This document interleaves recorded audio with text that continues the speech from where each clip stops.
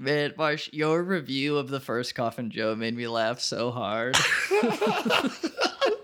What, did you letterbox it? I didn't see it. Yeah, he was just quoting an Onion article, the headline of like atheist goes door to door trying to scare people. Or it's from a 2001 Onion headline that's like Marilyn Manson now going door to door trying to shock people, and that's what I thought of when watching At Midnight I'll Take Your Soul. I'm like, yeah, atheist going door to door trying to shock people. It's very appropriate. It certainly is. Save it for the pod, but those townspeople, they put up with way more than I would ever put up with, that's for sure. The policeman isn't there to create disorder. The policeman is there to preserve disorder. Gentlemen, get the thing straight once and for all. We clear the streets along this route, deploy our men, and create an impassable barrier. A gauntlet, if you will. He won't have a chance. I challenge you to a duel. Well, to tell you the truth, this guy's starting to get on my nerves. You want to crown them? Then crown their ass. But they are who we thought they were. And we let them off the hook. It's hot out there. We all walk out there. Very, very, very hot. Open fire! Hello, folks, and welcome to another edition of The Gauntlet.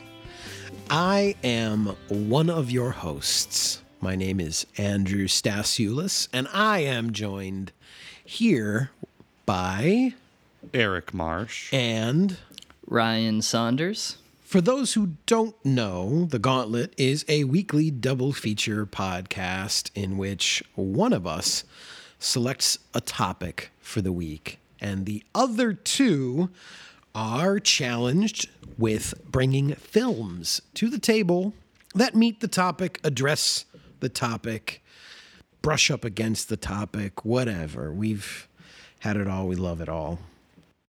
It was my turn to pick this week. I was up, and I guess subconsciously I kind of had this topic in my mind because of our recent conversation around the film Young Einstein, the brainchild of one Yahoo Serious. And as it turns out, that film was basically like conceived by him, written by him, directed by him, starring by him, and the phrase indeed did appear in that episode, Vanity Project. And this was just sort of like then in my mind, the idea of the Vanity Project. And that's what I wanted. I wanted to do a deep dive into that entirely as its own topic. So I asked these two to bring me films that were vanity projects, films that were almost entirely the brainchild of a single mind, a single beautiful mind, doing as much as possible to bring this vision of excellence onto the screen. Specifically, I kind of pushed them to try to select films in which, the person who was conceiving of this was also trying to really showcase themselves as an artist, as a talent, as someone who deserves this platform. And if no one's going to give it to them, God damn it, they're going to erect that platform with their blood, sweat, and tears, all by themselves if they have to. So that's what I asked for, and that's what I got.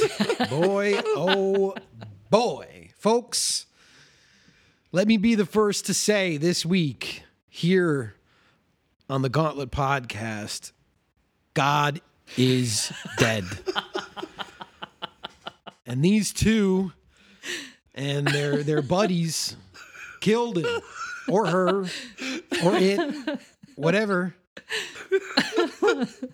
God's dead, folks. And that's basically what we're going to be discussing here with the two films that were selected. So without further ado, let's bury God together on the podcast. I believe Marsh has the earlier of the two films. So Marsh, why don't you tell everybody at home what you brought for us this week. Well, when I think about cinematic vanity projects, that often includes this person, this creator in front of the camera as well, And so I think my mind sort of went to actors who directed things, immediately. And the person that I ended up sort of settling on had been swirling around my existence because, of course, he was in a film we talked about last week, The Last Wagon, in just a bit part. And I was also this week in class teaching, I'm teaching tomorrow, The Killing, which also features this actor and filmmaker. This is a man who was hated by Kirk Douglas, beat up by Richard Widmark, attacked by Elia Kazan, almost choked to death by Seymour Cassell, kicked in the ribs by Carl Malden, and one time he forced John Cassavetes to put on a dog attack suit and be attacked by Rottweilers. Yes, I am talking about the actor Timothy Carey, the very tall, lumbering, mealy-mouthed sort of bit player legend from the 1950s and 60s, famous, first for being in crime films like Andre Detoth's Crime Wave and Kubrick's The Killing, but of course he's also in The Wild One and Paths of Glory and in all these other movies, and a very unique and unsettling screen presence. So, of course, Timothy Carey, being the kind of weirdo that he was, decided, at a certain point, well, looking like he looks, he's certainly never going to be the lead of a Hollywood film, however tapped into the industry he is. And so he set out in 1958 to make a film that would indeed showcase his talents, both as a performer and a writer, director, producer, editor, and all-around madman. The film was made over a number of years, and I was going to even say earlier, hard to say when this movie actually came out or was finished, because it was something that he worked on for the rest of his life. And in fact, it never had an actual release. He just sort of showed it over the years, originally shown in 1962, and then he did a recut a couple years later, and this sort of went on and off until he died in the 1990s. It is, I guess, to give our audience an idea here, somewhere in the realm of like A Face in the Crowd, the Elia Kazan film, but sort of like more John Waters, Ed Wood esque sort of thing going on. And yeah, in the film, of course, Timothy Carey plays an insurance salesman named Clarence Hilliard who gets fed up with his humdrum lifestyle and quits his job, starts calling himself God, becomes a rock and roll messiah, and then runs for president. And that's did I even say the title of the movie yet? I don't know if you have. I think so. Incredible. He is the world's greatest sinner. Take my hand! From, yes, 1962 or 1960, whatever. And that's the gist of it. It is a showcase for Timothy Carey to speechify, freak out, make out with people young and old, play around with snakes, paint or glue a triangular goatee on his face. And, interestingly, there is some people who worked on the film that I want to mention who are notable. A significant chunk of the film was shot by a very young Ray Dennis Steckler, a.k.a. Cash Flag, a.k.a. man of many names, who would go on to be a prolific exploitation drive-in and porno director. most known probably for the incredibly strange creatures who stopped living and became mixed up zombies. But in addition, there's reports that I couldn't confirm, but multiple sources say that at some point Edgar G. Ulmer was involved, maybe just as a consultant or maybe something more. But in the credits, there's like 5 cinematographers credited. You know, this thing was cut and recut. And of course, you know, despite not having a release and not really being seen by a lot of people, it was seen by famous people and people in Hollywood. So it sort of gained a reputation over the years. And of course, fans of this film include John Cassavetes, Martin Scorsese, Quentin Tarantino, Crispin Glover, to no surprise there. And many other people sort of love this film for, you know, the reasons we all love Timothy Carey, a truly unique and idiosyncratic presence on the silver screen. So, yeah, that's The World's Greatest Sinner. You know, you forgot to mention the musical contribution. Oh, gee, yeah, that's true. That's true. I guess I'll mention it. Yes, a 23-year-old Frank Zappa contributed music to the film, which is, of course, crucial because as Clarence, a.k.a. God, becomes a rock and roll messiah, there's some good musical numbers going down here. And Zappa, of course, later went on national television and called this film the world's worst movie. Well, we'll certainly explore that idea tonight. You know, it's funny. I was looking at the New York Times obituary for Timothy Carey, and its headline simply was Timothy Carey, a character actor, and I thought that's maybe the best and ultimate example of that title, I think. A character actor. Yeah, no doubt about that. Yeah. All right. Yes. Thank you, Marsh. Ryan, what about you? What did you bring to the table? It's funny that you bring up Timothy Carey's obituary because the film and character that I have brought to the podcast this week was a figure that had its genesis in a nightmare of the creator's own death. And before I go into the details of that, I will say, you know, when I was looking into different films, different types of vanity projects, I was exploring a few different options, and then I had, you know, found myself veering towards a specific character that I was familiar with and had seen images of, a man with a top hat, his little beard and goatee, a long black cape, but most distinguishing feature of all were his extremely long fingernails, someone that presents a very ghoulish image on screen, kind of one of the classic looking horror icons. And I am, of course, speaking of Coffin Joe. And I had never seen any of the Coffin Joe films, and so, of course, my first instinct was, well, I should just pick the first one. We should just, you know, talk about Coffin Joe, the genesis, right? When you think of Vanity Project, you think about someone, okay, here's my chance. I'm going to put together this film. I'm going to give myself a platform, and I'm going to announce myself and say, I can do this. I'm putting it all together. This is my work. But I kept thinking about how funny it was that there are so many Coffin Joe films and how much creative control that the director, José Mojica Marins, sort of took over as he kept making more and more of these. And so specifically, I found myself looking at This Night I'll Possess Your Corpse, which is the second Coffin Joe film that came out in 1967. It is a sequel to the original film At Midnight I'll Take Your Soul from 1964, which I also had a chance to check out.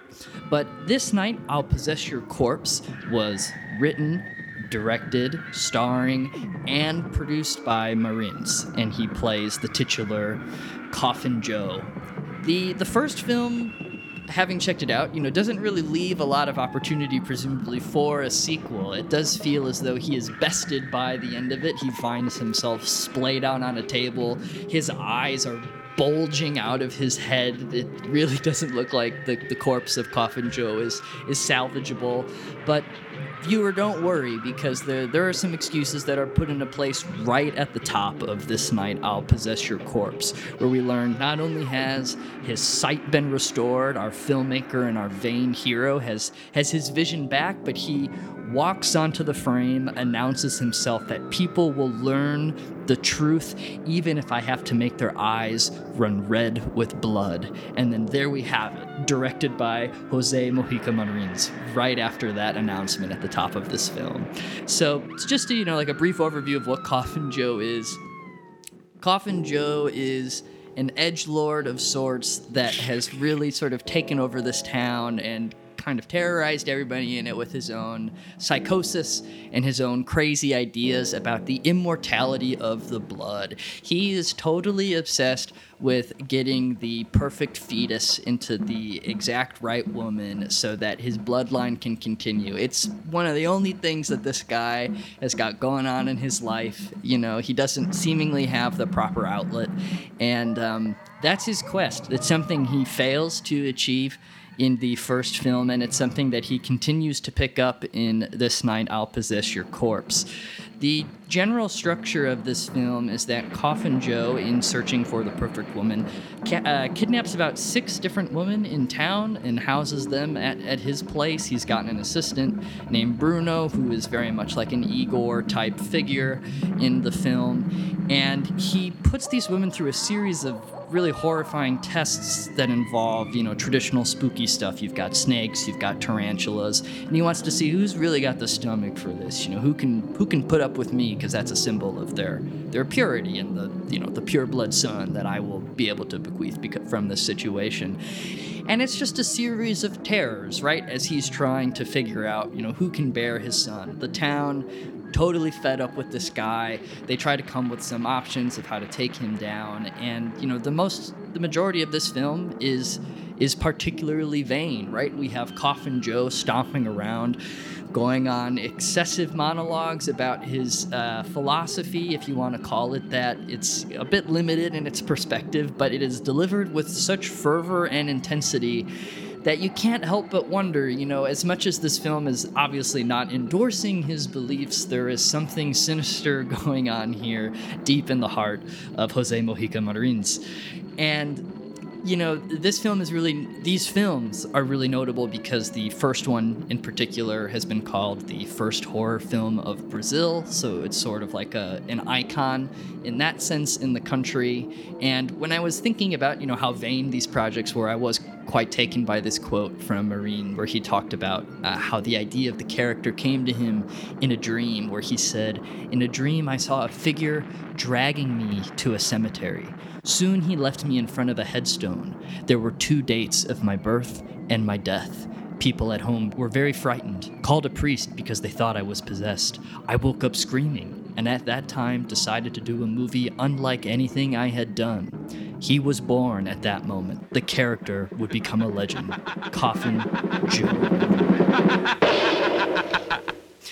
So, this is something that was very deeply personal to Mr. Marin. And, it's a man who is at war with the world around him, and he's at war with God. He's a definitive atheist. That's another one of his transgressions that finds itself at odds with Brazilian society, particularly from the 60s. I was into it. These films are wild. They kind of reminded me of 30s monster movies in certain respects. He's clearly referencing a lot of that type of, stylish stuff, but it feels like a product of its time. It is something that is preoccupied with the issues that Brazil was facing in the 60s, and being a very religious country at the time, this is someone who's actively rejecting that. And it's just, to me, it felt like the ultimate vanity project, the return of Coffin Joe. So excited to talk about that. That is This Night I'll Possess Your Corpse from 1967. Thank you, Ryan. Thank you both again. I full disclosure, I had been familiar with both of these films, and certainly the filmmakers in one capacity or another. And A few years ago, I had stumbled across The World's Greatest Sinner and was like, my God, what a mess this sounds like. I have to check it out. And I had started watching it, and I really couldn't remember at what point I bailed, but I did bail at a certain point. And I don't even know if it was anything to do with maybe just, I had something better to do that day and was like, I'll come back to this. And then it just sort of lost itself somewhere in my brain, because there are certain things that I really vividly remembered, and other things which felt like a revelation. But I sort of knew what I was getting into going back to it. And I had seen a Coffin Joe film at some point, but couldn't really remember which one. And it certainly wasn't this one. Okay. And he had made a lot of them in different forms, and, official and unofficial Coffin Joe films. I'm pretty sure even I remember coming across like a box set that somebody had put out at some point, maybe Anchor Bay or somebody like that. So Coffin Joe was somebody I always wanted to get into, and knowing anytime, for me, that there's some filmmaker out there that has put out such a body of work is always very interesting to me. I'm intrigued by it. I if there's that much out there, it's got to be good, right? There's got to be something there. And I have to say, there certainly is more than I could have even imagined in my wildest dreams or nightmares. So yeah, these really did showcase exactly the kind of thing that I was sort of asking you both to bring. I think already in your intros, you guys both alluded to one of the, I think, most obvious connections between the two, which is that both of these films are about men who are, espousing a very, very explicitly atheistic view of the world, and more so want others to convert, perhaps, to their way of thinking. So really, as I sort of jokingly said in my intro, like, these are both movies about guys who are, in my view, trying to kill God, trying to eliminate God's presence from our daily lives. And I guess I'm totally comfortable in saying they both sort of go about it in the same way. Sure. I think so. I feel like Timothy Carey's version feels slightly more like a multi-level marketing scam than Coffin Joe's, but they really do just sort of berate everyone around them. Absolutely. I mean, to me, yes, I was thinking about Dostoevsky's quote, right? The classic one, if God is dead, then everything is permitted, right? Yeah. And both of these films are wrestling with that question, one of the questions of the 20th century, right? Especially after what happened in the first 50 years, right? So here we are in the 60s asking, yes, God, what does God have to do with any of this, right? So yeah, they both are preoccupied with the same thing, and their characters espouse variations on this kind of radical humanism or Nietzschean fascism or whatever you want to call it. Yeah, I mean, and I think that's what I really am appreciating about this double feature. Because again, the topic is already one about maybe people who are experiencing narcissistic behavior behind a camera, feeling somewhat megalomaniacal, running away with themselves, and you both took it right to the top. That not only do we have projects that are designed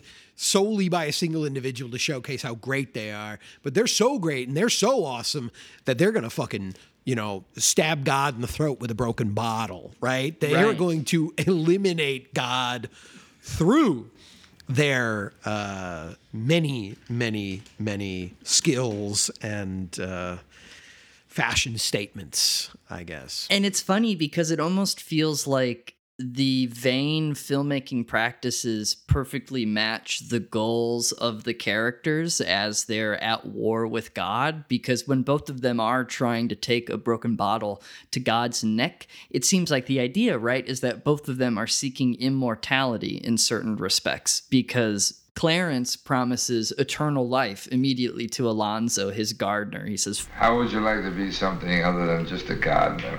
Sure, but what? "How would you like a job following me? Where?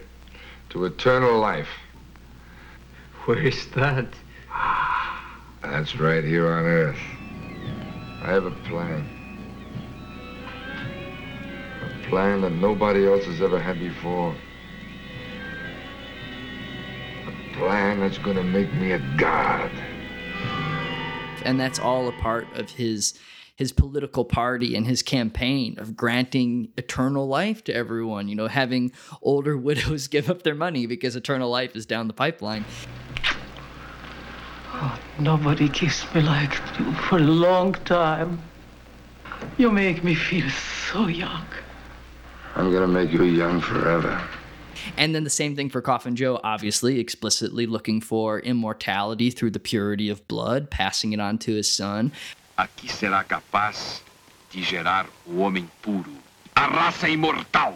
But you can't help but think that both of these filmmakers are trying to cement their own immortality by creating these films and living eternally. We've got Us on the Gauntlet after both of these filmmakers have died, looking at their work and thinking about them in certain immortal respects, right? We will always have these films, as hard as they might be to track down and as beat up as both of the copies are. Yeah. But there's something at the heart of both of them that just they have similar goals set in mind. I mean, you know, shoot for the moon, and if you miss, you'll land in the stars, right? Yeah.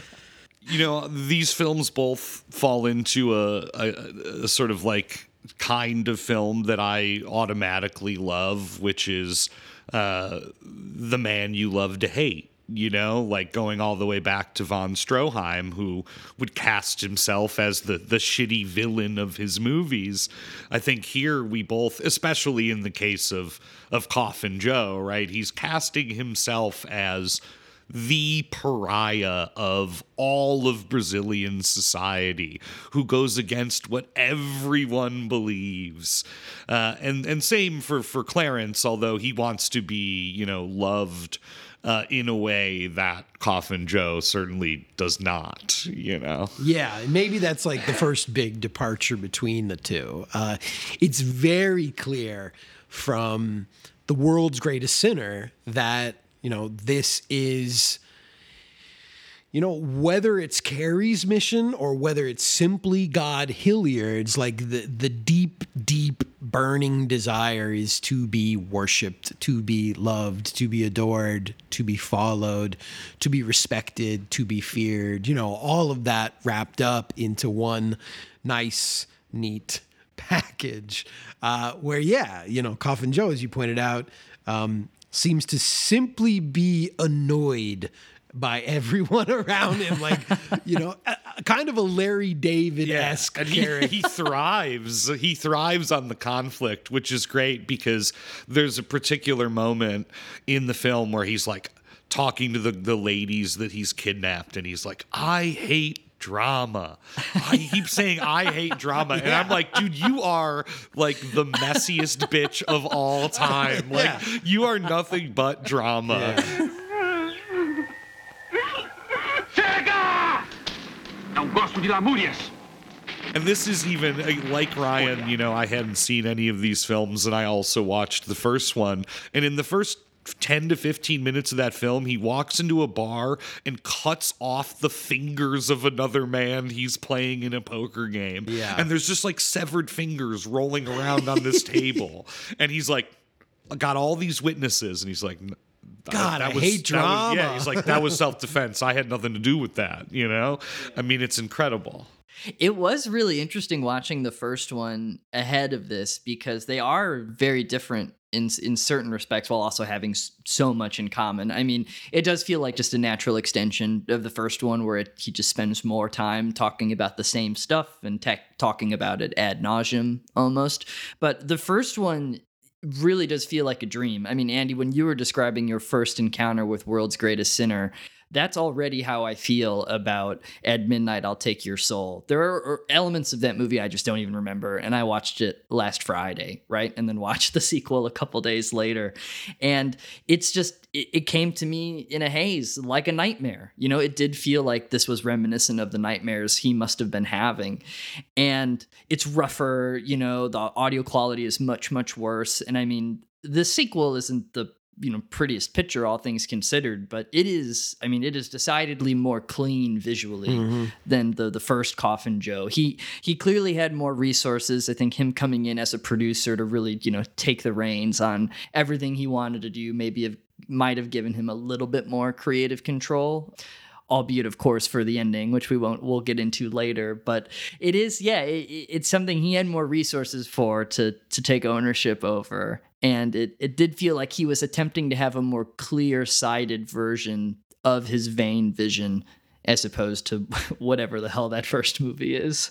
I mean, it's classic sequel stuff, too, because there is just, like, more time for him espousing, you know? Like, you can really feel like the first one feels like a dream because it's ruthless and efficient. It just, like, these incidents just keep happening, and then the movie, like, ends horrifically. And this one, in between these set pieces that he's created, there are just these long stretches of him filming himself giving the Coffin Joe speech, like talking about how he, fuck God and all that stuff, right? It really struck me in this second one that he almost feels like, at a certain point, like a game show host. Wow. There's an element of the film when he has all these kidnapped women, right, where, like as Ryan said, it's like, I'm going to put you through these tests. But, like, the way he's behaving is like a reality show host. Like, he's set up like a reality show in Fear Factor. Yeah, exactly. Honestly, it is like that because, of course, just to ruin my life, because I've got a bit, I'm a bit of an arachnophobic person, and in the first film, there's one tarantula, and in this film, he unleashes like 500 tarantulas on these like women wearing, see-through nighties or whatever. And I had to look away. Too spidery for me. Very spidery. I failed Coffin Joe's Fear Factory challenge. Yeah.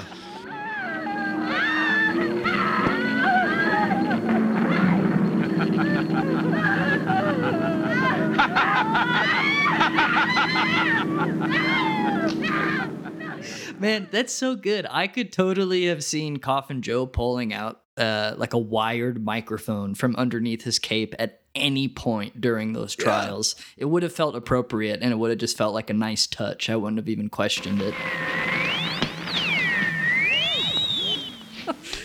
Yeah, but so while Coffin Joe 2, does feel a bit more produced, right? The World's Greatest Sinner has that rough, pure brain drip quality of like a truly vain hello everybody backyard movie. Yeah, absolutely.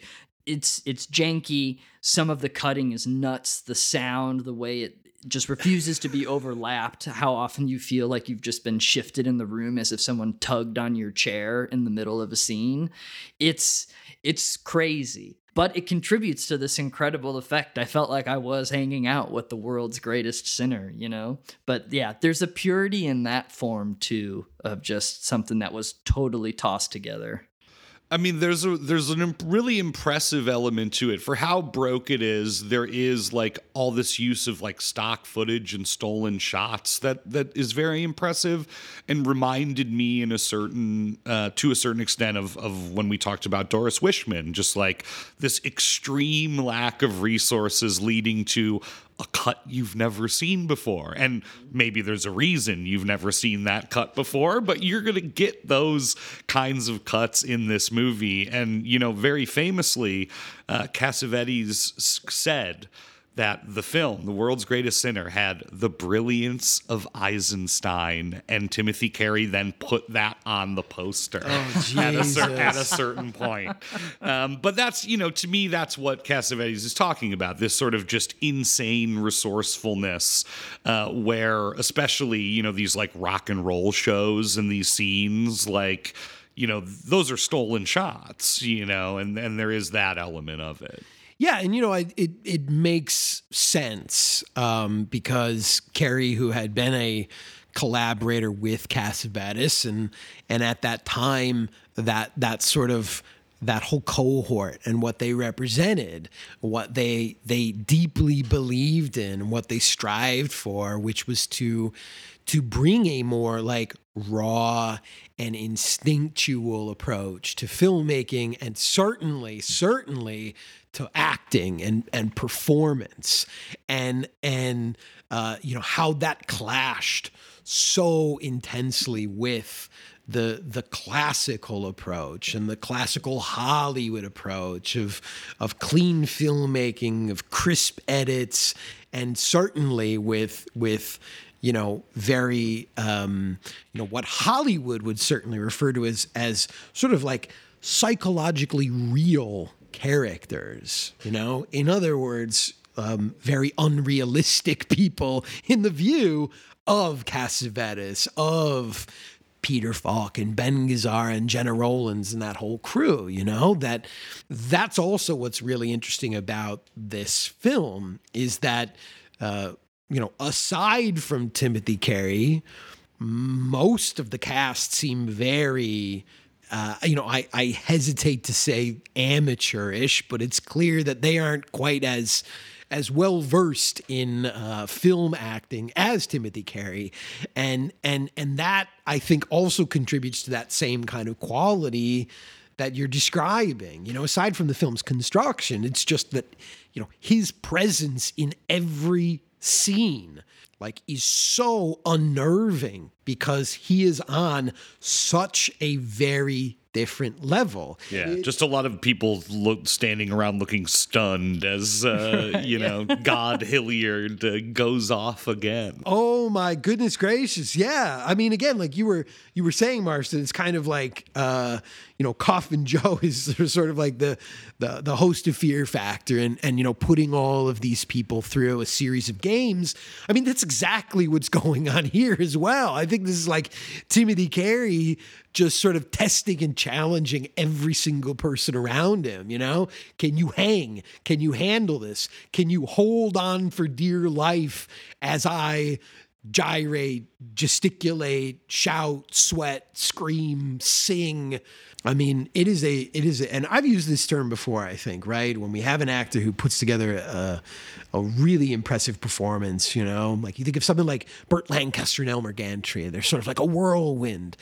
But like, man, I think in this case, like, I didn't really understand what a whirlwind was. Ryan is always a fan of my revelations, of my moments of being like, I didn't know what the fuck this meant, and like, no, I was wrong. Like, I didn't know what a whirlwind looked like until I watched this film and saw all of these people, like clinging by their fingernails to their interactions with this very, very troubled man. Gil Barretto, who plays Alonzo, who was in the whole movie, you'll notice, did say, after the fact that one of the big problems with the film was people's inability to hang. And in particular, it's he said, as the performance of God went along, Timothy maybe started to become a little bit like his character. Sure. And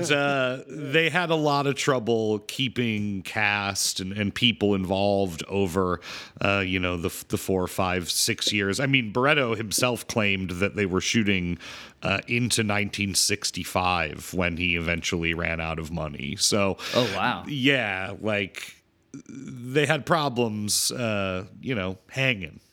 That makes sense, because I think about this line from the movie that comes pretty early on when he's deciding. He lets everyone off at Anchorage Insurance. He sends everybody home because he's like, fuck it, insurance sucks. But he has a line where he mentions, it's simple arithmetic. I'm bored.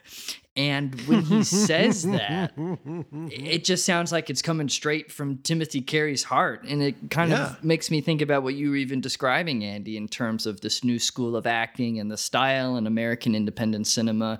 Timothy Carey was probably getting bored of being put in these studio workman-like productions. He was getting antsy. And this is where all of that energy gets unleashed. And you can feel everyone else in the cast being a little bit uncomfortable by that, because we've got a feral man that is just, he's like, everyone, you have to be on board with me. Like, come along with my mission. It's simple arithmetic, Charlie. I'm bored with the insurance profession because I'm fed up with everybody the way they scrape and squirm to pay to save for their insurance policies. You know, if life was eternal, Charlie, then one could stay in an insurance office and work with it, but time is short. We've got to make use of it. But then you wouldn't understand that, would you? The only thing you care about is insurance policies. How absurd can you be? Why don't you give me the day off, Charlie? You can have the rest of the year off. Thank you.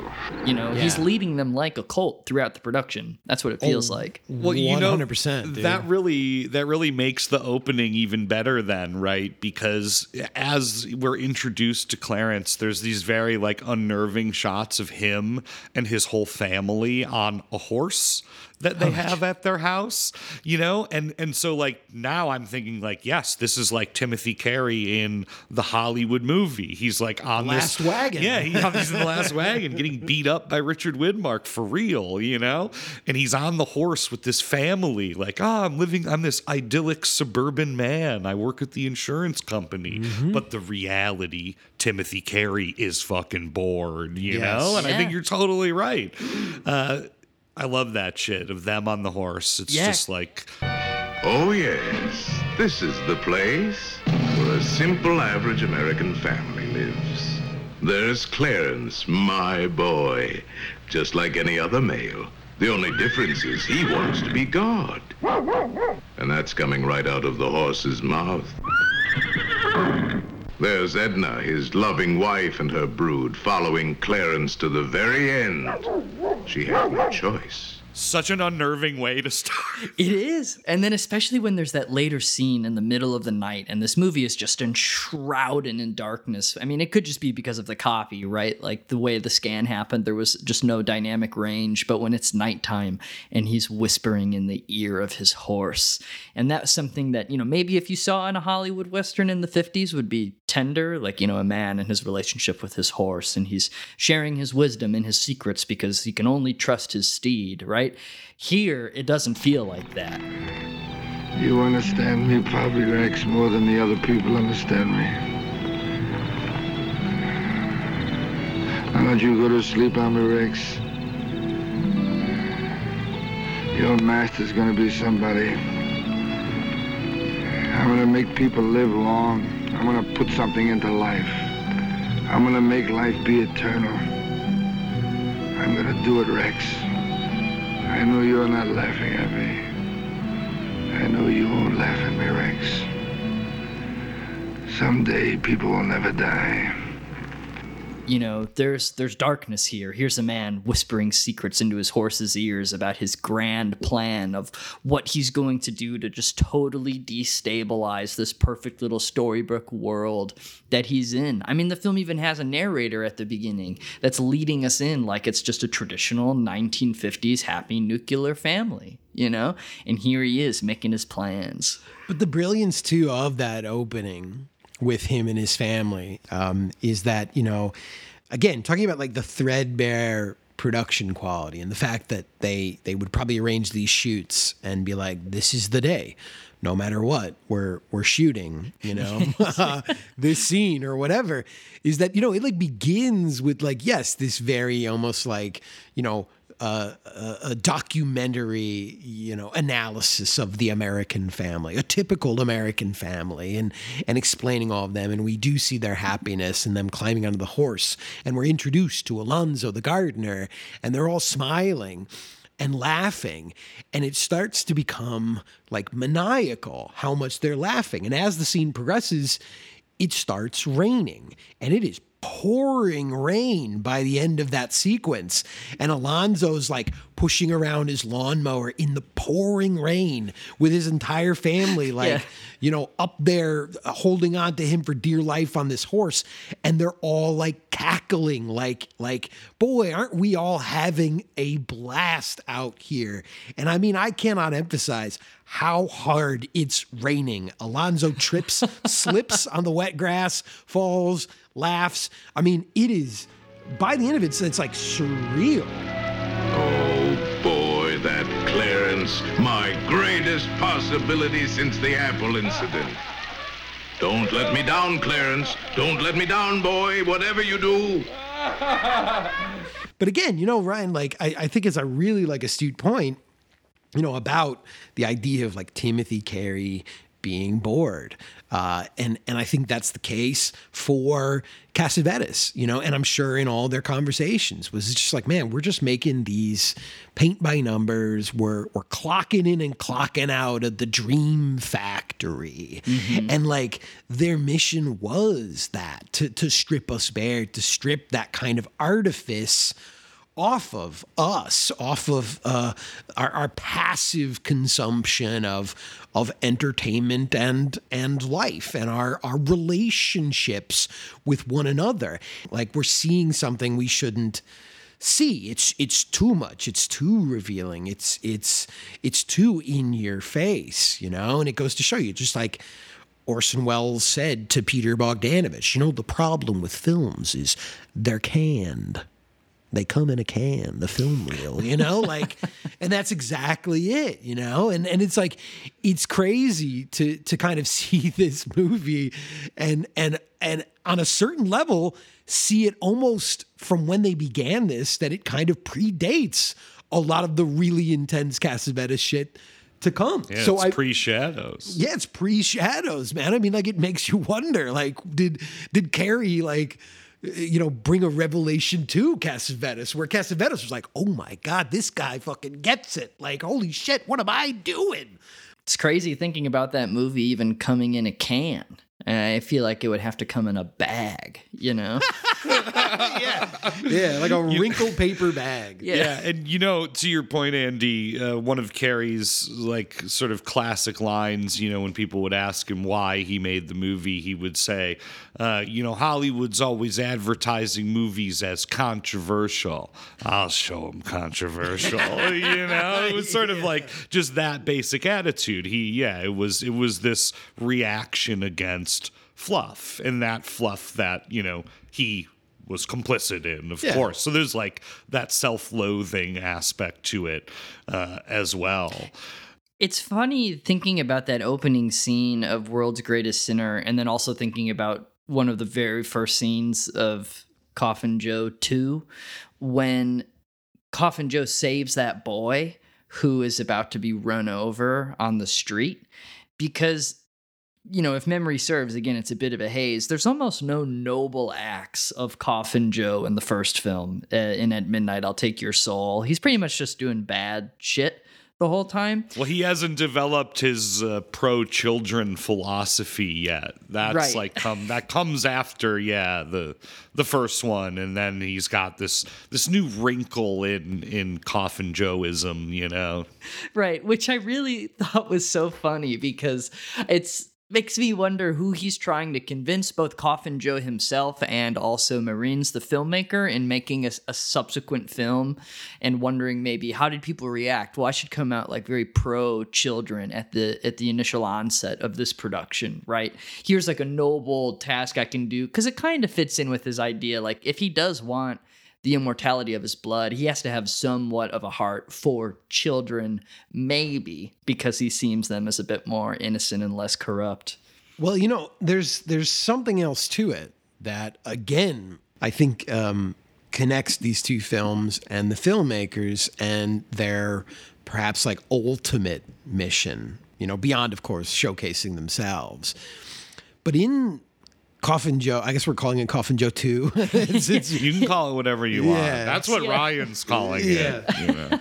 When he's like talking about that, and like when he's talking about children as like perhaps like his only, like moralistic aspect of being, or the only positive quality he can kind of offer to the world, what he says about children, he talks about their purity, but the other thing that he says, and he says this several times, is that, children are instinctual. Children operate on instinct. Like, that's the phrase that he uses. And he sort of like, puts that up against the world that we live in, a world of war, a world of, I think the phrase he uses, the triumph of lies. He's talking people about governance. Dominated by imaginary power. Exactly. He's talking about all these like, these conformists, these people who go along with a world that has brought us to the brink of nuclear destruction, in the 1960s. Military dictatorship. Or a military dictatorship, right? In one country or another. And for him, like, the reason to protect children, to save them, is because they're instinctual. They haven't yet been assimilated. They haven't yet been, like, crushed. They haven't yet had their imaginations colonized by these various entities, right? Eis a mais perfeita obra da natureza, a criança. Pena é que cresçam e se transformam em idiotas. Man, imagine if Coffin Joe had a similar platform as God Hilliard. It's funny thinking about how his only real audience, Coffin Joe's, is these townspeople that just hate his guts because he's stealing their daughters. And even if he hasn't totally stolen one of them, right? Like, there's the colonel whose daughter starts aligning herself with Coffin Joe. And so that starts pissing him off because he's like, God damn it. Like, I don't want my daughter like fraternizing with that freak. But it's funny imagining, right? Like if Coffin Joe had gotten outside of that circle, and maybe that's something that happens in the later films. I obviously haven't seen them, but thinking about Coffin Joe on stage with a crowd like God Hilliard has in World's Greatest Singer, when he is wiggling and doing his performance, giving Coffin Joe a microphone, that's something I kept thinking about, having these films next to each other. Like, how would a crowd react in Brazil, He should have picked up a guitar. That was kind of his ultimate failing, Wouldn't be able to play guitar with those nails, I'll tell you what. That's the big issue. Yeah. That's true. Gilles Deleuze, steal this look. You guys know that about Deleuze, right? Yeah. He had very long fingernails, Ryan. Not that long, though, right? Pretty long enough that people like noted that they were long. Yeah. And he was quite embarrassed about when people would bring that aspect up, because he became like almost like a hermit later in life, Yeah. Yeah. Stole Coffin Joe's look, dude. Joe's fingernails are a lot longer in the second one than they were in the first. Taking the time to grow them out. Well, I guess. again, dude, there's sequelitis. Everything's got to be bigger, Thinking about World's Greatest Sinner as something that began, in the late 1950s, I guess it is pretty remarkable that it does sort of predate like the British invasion and that kind of sort kitchen sink realism. Well, and just like the rock and roll frenzy of it all, like, and that's what like Scorsese said about the film. It's one of the great rock and roll films, right? And I think because they see in the way Carey's treating it as, yes, the original title of the film was Frenzy, because he's whipping everyone up into this frenzy through his music and through his, superhuman being philosophy. That's one of the great pleasures of the film, of course, is Timothy Carey saying, and I quote, superhuman being. Superhuman being! Over and over again. 5,000 times. Transillion is gonna make you a superhuman being! The average person is a superhuman being. Yeah, you make a nice drinking game out of that, dude. Superhuman being. Superhuman being, man! They taught you to be a superhuman being. Superhuman being will live forever! But I did want to like point out too, or at least bring this up. But like I felt like there weren't there actually like 3 titles on display in the film, because we get like a weird double title sequence almost with this, because again, like Timothy Carey is he's all instinct. But like the first title card, isn't it Rock God or the fanatical cult of the world's greatest sinner? Then we get this like intro, and then we get the world's greatest sinner as the title card. So we get this like, we've talked about double climaxes on the pod, but I think this is the first, double credit, double title card we've ever had on the podcast, right? It is odd because the presentation we saw was still sourced from the TCM underground like presentation of whenever that happened on TV, and that copy still includes like the leader. We see the countdown, and then it enters into that double title card sequence. And I know there is a new restoration of World's Greatest Singer. The Academy screened it like last month, so we kind of blew it with the timing, because that'll probably come out, sometime. But I think for this like vain project and this purely independent spirit, it made sense to have this thing like smuggled to us. It feels appropriate to see it in these conditions. But I'm curious to see what the runtime is of this restoration. What is preserved. Well, I did learn one crucial thing, Ryan. The version that you and I watched does not have the color sequence. I watched when Andy watched. Oh. Of which film? Are you talking about World's Greatest Sinner? Yeah. There's a color sequence in the world? Just at the end. The beginning is red, and at the end of the film, which we'll talk about later, it does suddenly everything becomes red, and God Hilliard is swallowed up by just this pure redness at the blood at the end of the film. Oh, wait, okay. I think I saw that. Yeah. Oh, okay. Yeah. Because, of course, in This Night I'll Possess Your Corpse, there is a very notable color sequence as well. And I don't know if we want to, if we're getting ahead of ourselves here, but there is a dream sequence, or is it, where our guy, Coffin Joe, having dispatched of many bodies, left many corpses in his wake, like in the first film, begins to sort of be haunted by his behavior. And he imagines himself in hell in a truly remarkable sequence. It's like a bolt of electricity, because that's right about the point in the film where, if you already found some of his monologues a bit intolerable, that's when it's like really starting to be a bit grating. Like, I don't know if I want to listen to this guy talk anymore. And then we're presented with this unbelievable psychedelic vision of hell.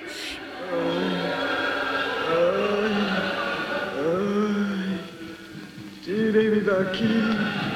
Estou sofrendo muito.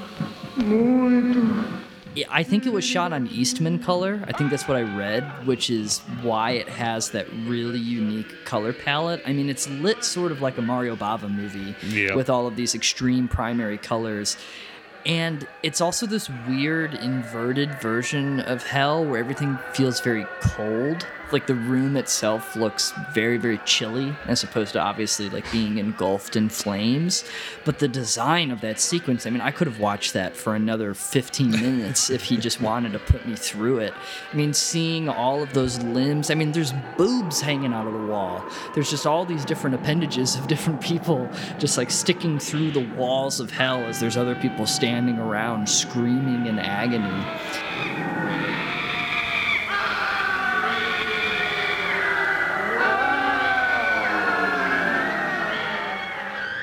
And when he's initially dragged into hell too, when he wakes up in the middle of the night and there's just this figure that is really, really tall, really thin, completely covered in black paint, just this like demonic presence that drags him into it.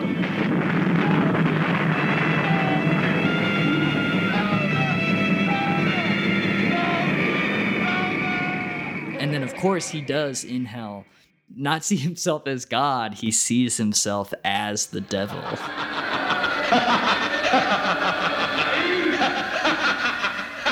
Yeah, and my favorite thing about all of that is that he's in his jammies as he's wandering through hell, shivering from like the snow that's like falling from the cave. His coffin jammies. But it's really like, I mean, it's really wild. It made me think of like society, like in terms of just these like grotesque kind of surreal portrayals of limbs. And it's very like Dante's Inferno, like going through all these different levels and configurations of like tormented bodies. Yeah, and various punishments. I mean, at first we see like just a guy making the rounds from all these people who are, strung up and suspended, and he's just poking them with a large like pitchfork, or a trident of some kind. And then like later in the sequence, the one that was really getting me visually was there's now just a guy going around with a hammer and a chisel and going right up to people's foreheads and just striking this hammer onto a chisel, like into their skull. Like, oh my gosh. Honestly, like some of the most like vivid imagery of hell I've seen in any film.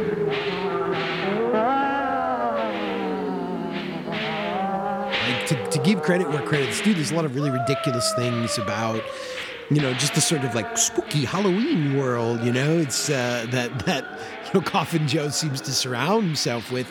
But this sequence, the entire sequence, as you described it, of him being dragged, that figure that takes him there, and then of course this like shocking blast of color.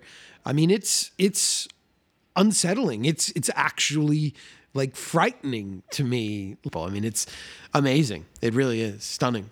But oh my God, that guy whose job was just to hammer in those chisels in everybody's head, and it used the sound effect that you would like hear in a Hollywood movie of, railroad workers hammering a nail into the railroad tracks. Man, I could feel that in my teeth, dude. I just ugh. And I think that sequence too is so powerful because it gets to sort of like the heart of the Coffin Joe character, which is that he, like most people, is a massive hypocrite, right? And he fears hell, ultimately deep down, despite what he says, it's not sadism, it's science, right? That's what he's all about. But, no, he is a massive hypocrite. And I think that's sort of like why he works as such a good boogeyman, to sort of like 1960s Brazil, just being like this massive hypocrite. Because I mean, like as you said, this is the guy who announced that he doesn't like drama after dumping 150 tarantulas on 6 kidnapped women simply to test who would be the one to withstand that abuse. And he's created like his own esoteric belief system that supersedes all belief systems while decrying anyone who believes anything, right? and that's the sort of like cosmic joke, and that's also like why he's scary. He's all of us. He's the people who are religious. He's the atheist going door to door trying to shock you. He embodies all of these contradictions. Yeah, and that's why it's so, we're talking about this idea of them presenting themselves as immortal and at war with God, and then even him depicting himself as Satan in hell, that as if even though he's so resistant to these belief systems, there's something that he can't quite shake from himself. It kind of stands in for how I presume Maureen was dealing with this character, because obviously José Mojica Marin does not like I don't think he actually believes in immortality of blood in this respect. I mean, it's a bit of supposition. I'm just going to assume that this isn't like what he has his heart set on and doesn't want to like actually do stuff like this. I just assume he's a struggling Brazilian Catholic, right? Yeah, absolutely. But he's clearly so haunted by all of this stuff and so preoccupied with it that you can't help but feel that these ideas are just swirling around in his head. And he's like, I have to just present this as this boogeyman. This is my outlet. I mean, it makes sense that this whole thing came to him in a nightmare, and then when he's dragged into hell, it's because he's thrown on top of a series of graves that have arms that come up from the dirt and pull him in head first below the surface. You know, it's going even farther than his original nightmare took him. He's driving deep into his own psyche.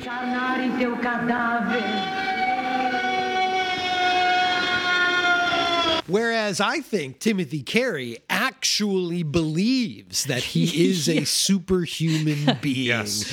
and that he can live forever. The superhuman being is I, and the idea is even more super. Oh, yeah. I mean, and that's sort of like his platform, when you get down to it, right, is he's literally promising immortality because, if we cast away, God and all these other beliefs we have, we can just put all our money into technological medical advancement. He like brings that up where it's like, all this money will just go to medicine and we'll live forever. And it's like, oh shit.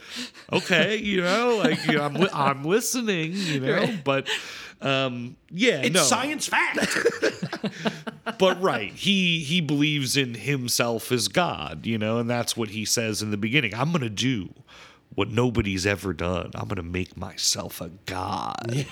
Yeah, what nobody's, first of all, not a very original thought, Yeah. but it certainly seems to him like quite an epiphany. And I guess, yeah, it's an interesting point to like kind of get into their platforms a little bit more that, we've tried to sort of suss out here, right? Because it's not quite as clear as they seem to believe, and his, I guess, approach takes sort of big twists and turns, like what this movie's about, where he's going, where he's going to put all of those chips, I think you mentioned. Because even before the rock thing, he's like, I'm going to write a book. I'm going to write the greatest goddamn book that's ever been written, Yeah.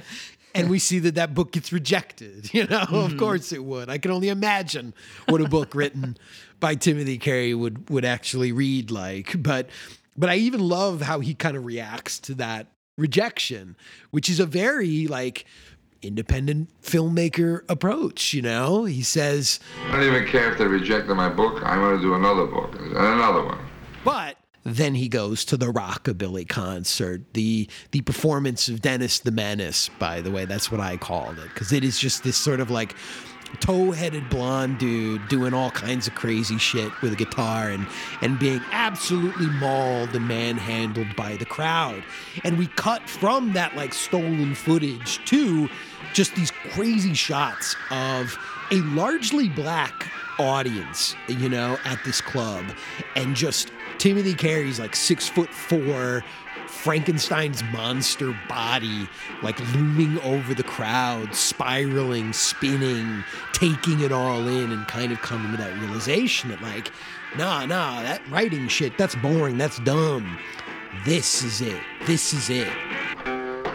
And then he seemingly learns to play the guitar in like a matter of days, right? He sets about getting guitar lessons, and we get some very unconvincing guitar playing from him in his sort of rockabilly phase where he does become this, or attempt to become this rock god.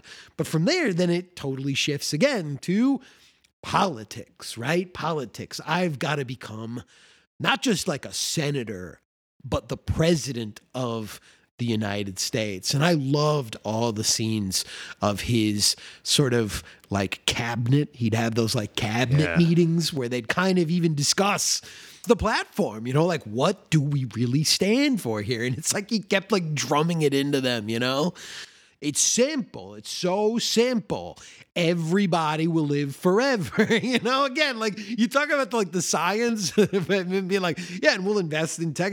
But I barely remember any of that, of him actually having like, well, sure, they've made great advancements in cancer treatment. Like there's none of that. It's just, we're the eternal man's party, But of all the dudes in his cabinet who suddenly are just kind of like, all right, well, I guess this is what we're going for here. My favorite dude was the very meek man who wanted to offer, a slight amendment, maybe something, a line item that we could include here.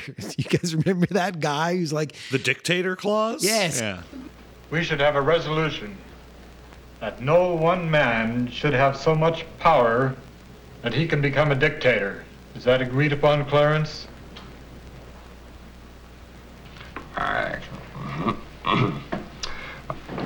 That guy, dude, that was my favorite guy. Like, in the midst of all this, he's just like, and can we also include a line that says, no one man should have enough power to become a dictator? And just the look on Carey's face when he's like, he doesn't even like agree to it, but he just kind of like grunts. It just leaves it hanging, and then it cuts to him seducing an older woman as part of his fundraising. And I mean, there's a scene even where God, aka Clarence, meets with this like political operative and basically sells out, and that's ultimately where God's headed, right? This rise and then this fall, and he gives up his guitar because the Rahm Emanuel character is like in the war room being like, no, guitar, that's carnival shit. You're running for president now. But did you, like, I had some trouble following really a lot of this stuff. It's even unclear to me sitting here now what happened to his presidential run. Was it just that people were accusing him of being an atheist and a communist? Like, did I miss something? Like, no. It just all of a sudden it's like, it's over for you, buddy, like. Yeah, no, I mean, I think like this entire movie, right? This thing was built, and I almost imagine that it was like shot in sequence. For sure. It's just like the various like whims over several years of Timothy Carey, and whenever he could like strike up the band again or get a new cast of people to sort of like sit around and stare at him wide-eyed, like maybe he forgot what they were doing suddenly, or where they were supposed to be, or that there were certain important sequences lost on the cutting room floor or in someone's garage or God knows where. But it is not clear. I mean, there's just an abrupt shift to him suddenly having his showdown with God. Yeah, his crisis of faith, just like Coffin Joe. Yeah. Because there is like that sequence of people kind of attacking him for being an atheist. And he does have this kind of like, I think that is featured in the moment where he's like giving this big speech on what is clearly like his back porch in, wherever he lived in Southern California. Yeah. But El Monte, California. Yeah. It does feel like the cause and effect is really strange in the latter half of the film, because at first I was trying to read it as, they have that committee get together, and just before that dictator line, they have a debate about who should we hate. There's no use kidding ourselves. We've got to hate someone. I've read where it's worked to advantage, too. You can't be the Mexicans, that's for sure. And the Puerto Ricans are tortured. Oh, how about the Catholics, then? We're wasting time, gentlemen. Let's be different. Let's not hate anybody. They kind of go through like what needs to be our edge here, and that's when they talk about, no, I don't think we need to hate anybody. Yeah, we're going to be superhuman beings. We're going to be superhuman beings. And then again with the qualifier, well, I don't think everyone should, or one guy should have all control here. And then at first I started reading it right as people were rebelling against him not having an actual platform that was just about anything at all, because again, it's just this vague sentiment of, well, if you give me all your money, we're going to invest it in medical work, and then everyone will be living. And he starts having his own crisis of his proposed faith when his mother dies, and he realizes like, oh, if she can't live forever, then maybe I'm full of shit. But then I'm fucked. Then I'm fucked. Yeah. But then the literal, I think my read on the second half of the film, as he designed it, moving forward, thinking about it, coming out at the speed of thought, to me, and this doesn't make sense in an actual logical level, just in the way he cut this movie, I think those people are rebelling because of the private transgressions he's having behind the scenes with his family and other people. Well, yeah. Mm-hmm. Because I think in Timothy Carey's mind, those scenes of him seducing a 14-year-old girl and squeezing her toes as he's giving her kisses, the way he treats his wife and his daughter. He throws his daughter across the room. That shit is insane. Mm-hmm. Yeah. All that stuff that no one on the streets are seeing, I still think Timothy Carey's thought is, well, this communicates why people would maybe have a problem with this guy. Mm-hmm. And like, I couldn't help but think like that was the broken but fascinating cause and effect of this film, that we got to see those horrors and then everyone was rebelling because that's how you feel as an audience member watching the world's greatest sinner. I mean, maybe it's like between the lines. He's like, yeah, I was also doing this shit publicly in front of everybody. I just couldn't film those scenes. You know? See, and maybe there's like the big difference between, you know, Maron's approach and like Carey's approach, because, you know, with Maron's, I think in this film, he really sort of starts to get it on, you know, that almost like Hitchcockian level, right? That like ultimately, you know, for us, it's so much more fun to kind of anchor ourselves and maybe our perspective to the baddie, to the person who is stepping outside of safe, moral America's approach and life, you know, that like, wouldn't we all like to live so much more liberated and free like Coffin Joe? Because he, in this film, like does have moments of kind of being, I would say, less like the villain and more the kind of like naughty protagonist / anti-hero. I mean, the forces that are eventually even rallied against him are like just these kind of like disgusting thugs. And Coffin Joe is a well-spoken man, and he's got a soft spot for children. And certainly he's doing some shitty things along the way, but don't worry, he's also kind of struggling with that. You know, I think like Maron's gets the idea. I think he just kind of gets the fun in it more. And like Carey is just like trying to make this guy like as disgusting as possible. Mm-hmm. And that's kind of like lost, like the sort of like fun in all of it. And don't get me wrong, like it's fun to watch this completely like unhinged, you know, pinball just slamming around like for 76 minutes or whatever. But there's nothing really to like root yourself in, or I guess I could say there's nothing really to root for. Like in a weird way, you kind of can root for Coffin Joe, you know, I think. Yeah. I was rooting for Coffin Joe when he was put at odds with Trunkador, who was like the big bald man with one eye. Yeah, the big bald rough trade of the town. Yeah, that is like, he is set to go after Coffin Joe by the Colonel because of just some stuff Coffin Joe's doing with the Colonel's daughter. So he hires Trunkador to take care of it, someone that Coffin Joe has already had like a pretty, you know, contested relationship with. Him and Trunkador do not get along.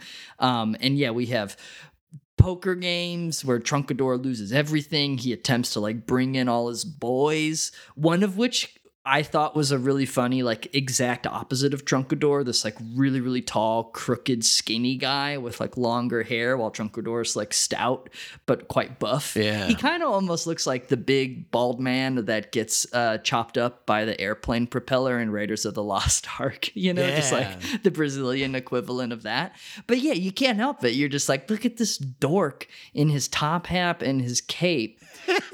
Dealing with this big burly Trunkador. Like, it's awesome when Coffin Joe throws all those dudes in the swamp and they come back up as bones, you know? It's like fun to watch. When Coffin Joe pulls a Comanche Todd and throws a hatchet in one of those dudes' faces, you know? Oh yeah. Yeah. Oh yeah, that violence was like, again, like for the time especially, like pretty shocking. I mean, it was like intense. I did love that whole like Rambo sequence you're describing. Yeah. But yeah, I mean, like Coffin Joe is like an embarrassing dude. Like his presence is just like, it's cringeworthy. You know, I kept writing like, he's just like a milady guy, you know? Totally. Like he's just like a fedora guy, basically. And like, you know, the modern parlance of like internet culture. Like he's a neckbeard fedora guy that's like he's like an incel, basically. Like, you know, like I've got to find the reason I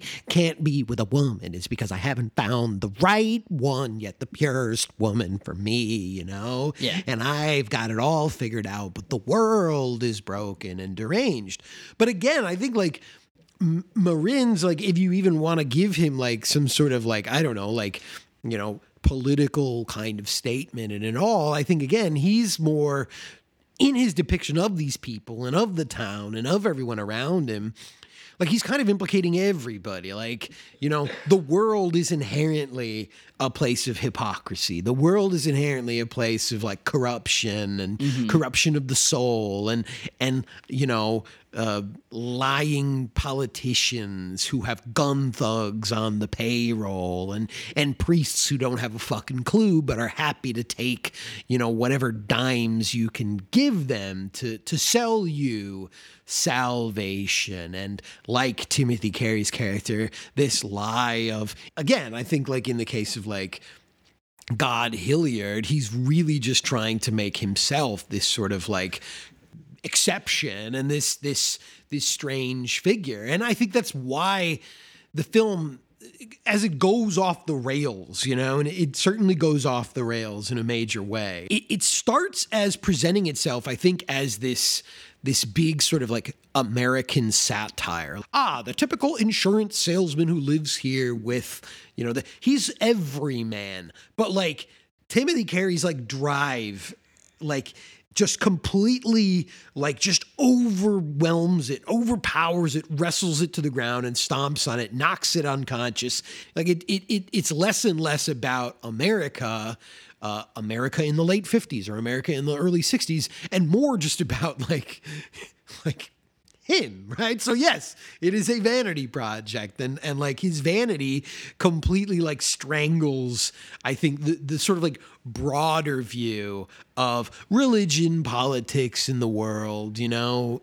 I think the ultimate example of that for me comes in the sequence where he's supposed to have this big climactic revelation. You know, this like revelation where he's kind of like, well, maybe I should go undercover. Maybe I should go undercover and see what this God guy is up to. My number one opponent, God Hilliard versus God. And he goes to this church and he puts on a disguise over the disguise that he's been wearing throughout the entire film, which we've described, you know, this like hilariously like, you know, bad, fake, triangular, very pointy triangular goatee.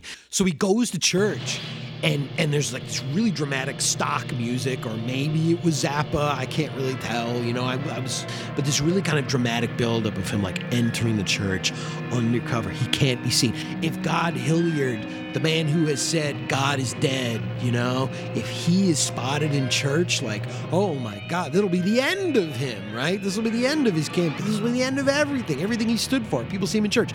But I was laughing. This is such a threadbare production. And like, in his mind, I think the implication is that he is a huge national celebrity, right? That's certainly what he's tried to put out here. But I was just cracking up because in this church, he's like putting on this disguise, and like, I was wondering, were they like stealing these shots or something in this like church? And like, nobody is paying any attention to him whatsoever. Like, no one is like, oh, who is this man? Like, what is going on here? And he's like just trying so desperately to play this like whole incognito thing.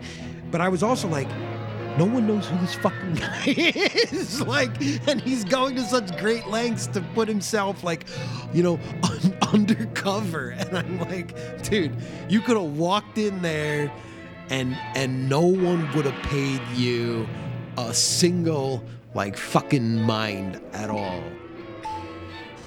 Well, it's funny then that these movies have the exact same ending. I don't know, like if you guys felt the same way. They both find themselves confronting Come to God, baby. Yeah. Yeah. Because when he does do that church heist, he's bringing back the wafer heist. the wafer heist. He's like, I got to get some of that sanctified body of Christ back in my place so I could really test it out. Because that's what we find at the end of both of these films. We have both of our vain heroes, quote unquote, confronting God. Our sinners. Yeah, our sinners.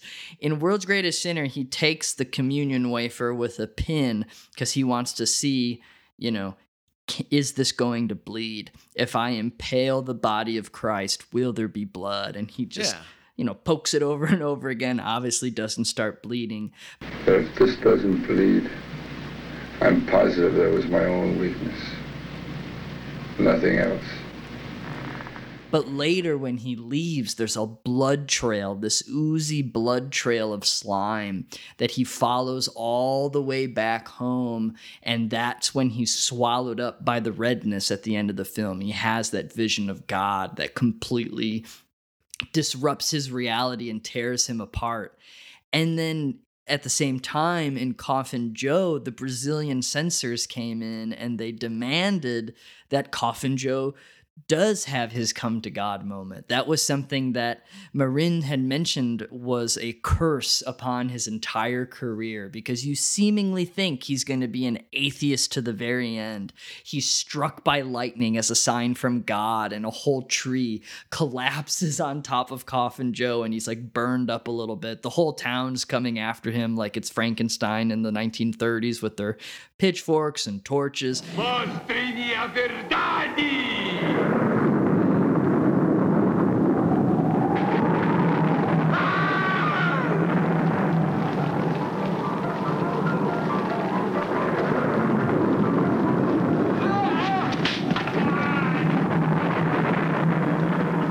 Coffin Joe's covered with this burned tree, and he just proclaims to God, like, I still think this is all bullshit. Like, I don't think this is a sign.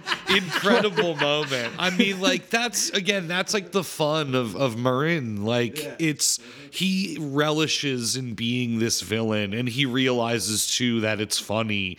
And that moment in particular, incredible. Like, the tree on top of him being like, well, certainly that could be an accident. Yeah, lightning strikes trees. What the fuck? Right. I'm a man of science. And shit happens. In both of the films, he is so firmly committed to his beliefs and so staunch and unshakable, even when the ghosts of the people he has murdered are haunting him and cursing him and coming after him with hallucination snakes. He still, sticks to his guns until, of course, yes, the swamp ending of this movie as he's sinking and renounces his belief. It still feels like, I don't know. I thought he played it off really well, all things considered, with the censors coming after him, because it's such a funny image of, Coffin Joe sinking into the swamp, and the skeletons of all the men that he had just killed are also rising, and he's in the cesspool. There's a priest there who is offering him some type of repentance, or at least saying, like, come on, Coffin Joe, just come to God, And he's like, fine, fuck it, whatever. He's like, maybe I'm not like totally an atheist. God's all right, yada, yada, yada. But to me, it reads as totally disingenuous and really, really funny. It's more ironic, It's a much more like kind of ironic ending to his journey. That if you think about it, like the only way he can like change his view or relent on his like, ultimate mission of total liberation is when literally the entire town is mobilized against him with pitchforks and torches and shotguns and rifles, and God is throwing lightning bolts at him and pinning him under literal burning bushes, and the dead are rising from the... It's like that much is required to take this like superhuman being and go like, fine, what do you want to do? What do you want me to sign? I'll sign it. Just give me a fucking break. Like, let me go. Let me go, Like, yeah, I think it's a little bit bit more like ironic, and again, more playful in that sense. And notably, he's faced away from the camera when he says it, and I thought that that's a deliberate action, on his part to go, I'll say the words, but like, And you know what's cool about that is in that staging, it's like he's shouting it into the night, and he's like shouting it into this sort of this darkness, this black void, this abyss, if you will. As we mentioned earlier, this also sort of became an unofficial spotlight on Nietzschean philosophy this week of both, Carey's drive for the superhuman being, the Ubermensch perhaps, and Marin's also, rejection of God and authority and religion and organization and all those kinds of things. So if anything, it's like, he is in this moment perhaps, he's stared into the abyss long enough, right? That's it. I think my favorite quotation in Thus Spake Zarathustra of Nietzsche, it's one that I've often brought up, is, I think, very appropriate for both of these films and the characters and the journeys they went on, and perhaps even the vain men who made these films. Nietzsche says, "He who flies is hated most of all." I think that definitely applies to our friend Coffin Joe. There's no doubt about it. Yeah, he's quite fly, and he is very, very hated. So I was thinking about, our pod and Vanity Projects, thinking like we've had our fair share. We certainly have on this podcast, and I'm gonna run through them, and you can correct me if I'm wrong, or if I'm missing any, or if you disagree. Yeah, we should vote on the end of this who is the most vain of all. I already know the answer to that. It's Timothy Carey. Yeah, it's Timothy Carey. All right, Haunted Honeymoon, Vanity Project, Above the Law, The Hunter, Night Riders, The House That Jack Built, The Family Jewels, Rambo Last Blood, Snow on the Bluff, Bulworth, Young Einstein, Dan Aykroyd Unplugged on UFOs, and The Private Eyes. Oh, wow, yeah. Well, look, I mean, I think, auteurist cinema always sort of lends itself to a charge of vanity, to a charge of that sort of thing. So, I think it's fitting. I think all of the films that you mentioned are films that were designed for the people involved to either like have a good time or really get their message out or introduce themselves to the world. But I think, for me, the true Vanity Project sets itself aside from what we have had this week, and maybe as well with like Yahoo Serious, which is that it has the same person like managing so many of the principal like departments, so I think some of those I would give a slight pass to, in the sense that there was like a different director involved or a writer involved, but I think the ones that have been like, at the very least like written, directed, and starring, those are certainly some of the more vain films we've had. At least Timothy Carey earns his applause and religious fervor during his rockabilly shows, because it's almost borderline performance art when he's got that slippery outfit on and he's just like wiggling his body around his dad body. Just sparkling. Yeah. Like Young Einstein, he doesn't earn that energy that he ends his film with. No way. And that felt real vain because it's just like disingenuous. At least Timothy Carey put on a fucking hell of a show. See, and that's it, right? We talked, Marsh, you pointed it out, and it was very, very correct, that Yahoo Serious is a project of stolen valor.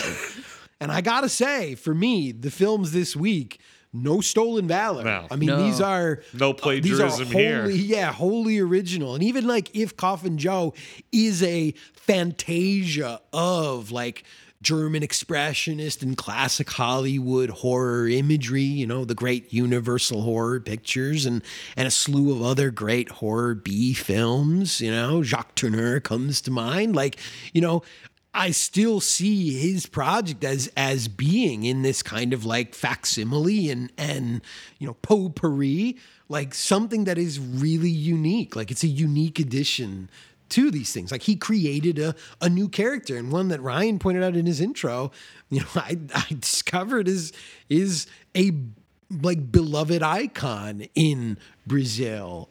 So, you know, I got to give it up to both Timothy Carey and Marins for like bringing something unique in that sense. I found on YouTube a MTV News clip of White Zombie meeting Coffin Joe in 1996. So just FYI, Rob Zombie met Coffin Joe more than once. And that that fully tracks. Yeah.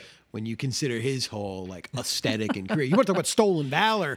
Yeah, Rob Zombie out there stealing valor. Stealing Coffin Joe's valor. No doubt about it. Yeah. No, the two films we looked at this week are truly individual nightmares. Films that only belong to their creators. You know, like no one else could have made them. So I guess, Andy, I would ask, maybe they don't necessarily need to be nightmares, but... Yeah, we brought you this psychotronic-ass double feature. What about you? Yeah, and I mean, again, like you'd sort of brought up, Marsh, this, you know, question of like, well, what really even is, like, I guess, classifying something as a vanity project? And in my mind, you know, bringing this topic this week, there's plenty of films, especially, you know, I mean, look, you could argue that Weather Report, right? Or Weather Diary, it's a vanity project, Absolutely. right? Like, you could argue that. But to me, like, the difference there is that I think a vanity project needs to be a little cringeworthy. It needs to be a little embarrassing for the person who made it. And they shouldn't be aware of the fact that it's embarrassing or cringeworthy, right? I mean, like, I guess for me, you know, I tend to lean towards things that I think are kind of wackadoo a bit. And I guess if I had to pick one that I really enjoy for the fact that it is so, just slap your forehead. I got to go to a friend of the pod, somebody that we've already had on here and somebody that you just mentioned. And that would be Mr. Steven Seagal in his directorial, I think only directorial output, which is the film On Deadly Ground, in which, you know, this like otherwise very forgettable action film is notable for climaxing not in a big shootout or a martial arts display, but with a nearly 10-minute monologue in which Steven Seagal goes all in on the oil companies, car makers, you know, the various energy lobbyists, the media, the government, capitalism, everything in a massive attempt at a big, like, you know, climate change activist speech. I mean, it's something really to behold, I think, for anyone. And yeah, it's so unbelievably dorky. So that one, if people haven't seen On Deadly Ground, like, it is a must see in his very, very, very sort of pathetic journey as a filmmaker and action star, and one that is all his, baby. Well, it was Andy's topic this week. Next week, it is Ryan's topic. What do you have for us this time? I got a pretty straightforward one for us this time around. I've had some conceptual ones lately, so I thought I'd just take it a little easy. Molly and I recently went and caught Gold Diggers of 1933 at Seattle's Grand Illusion Cinema. It was a beautiful print. It was a ton of fun. I had never seen it before, and we've also been on a kick of Harold and Lloyd, or not Harold and Lloyd, Laurel and Hardy. Harold and Lloyd go to White Castle. I've been on a kick of some Laurel and Hardy films, and it reminded me of the fact that I think my favorite era of cinema that I neglect more than any other is the pre-code Hollywood period. I feel like it's a huge blind spot for me. There's only a handful of them that I've seen, and I just get so jazzed whenever I watch them. So I want to see some very, very naughty and fun pre-code Hollywood pictures next week. No problem. Yeah. Thank you. As always, you can follow us on Twitter at Gauntlet Movies or send us an email at gauntletmoviepodcast@gmail.com. Thanks, everyone. A cruz, Padre! A cruz! O símbolo do filho! Hear me. Hear me, please. I don't believe. I don't believe. Hear me. Please. Vera, show me something making me believe. Show me something. Mother, let me see what your prayers can do.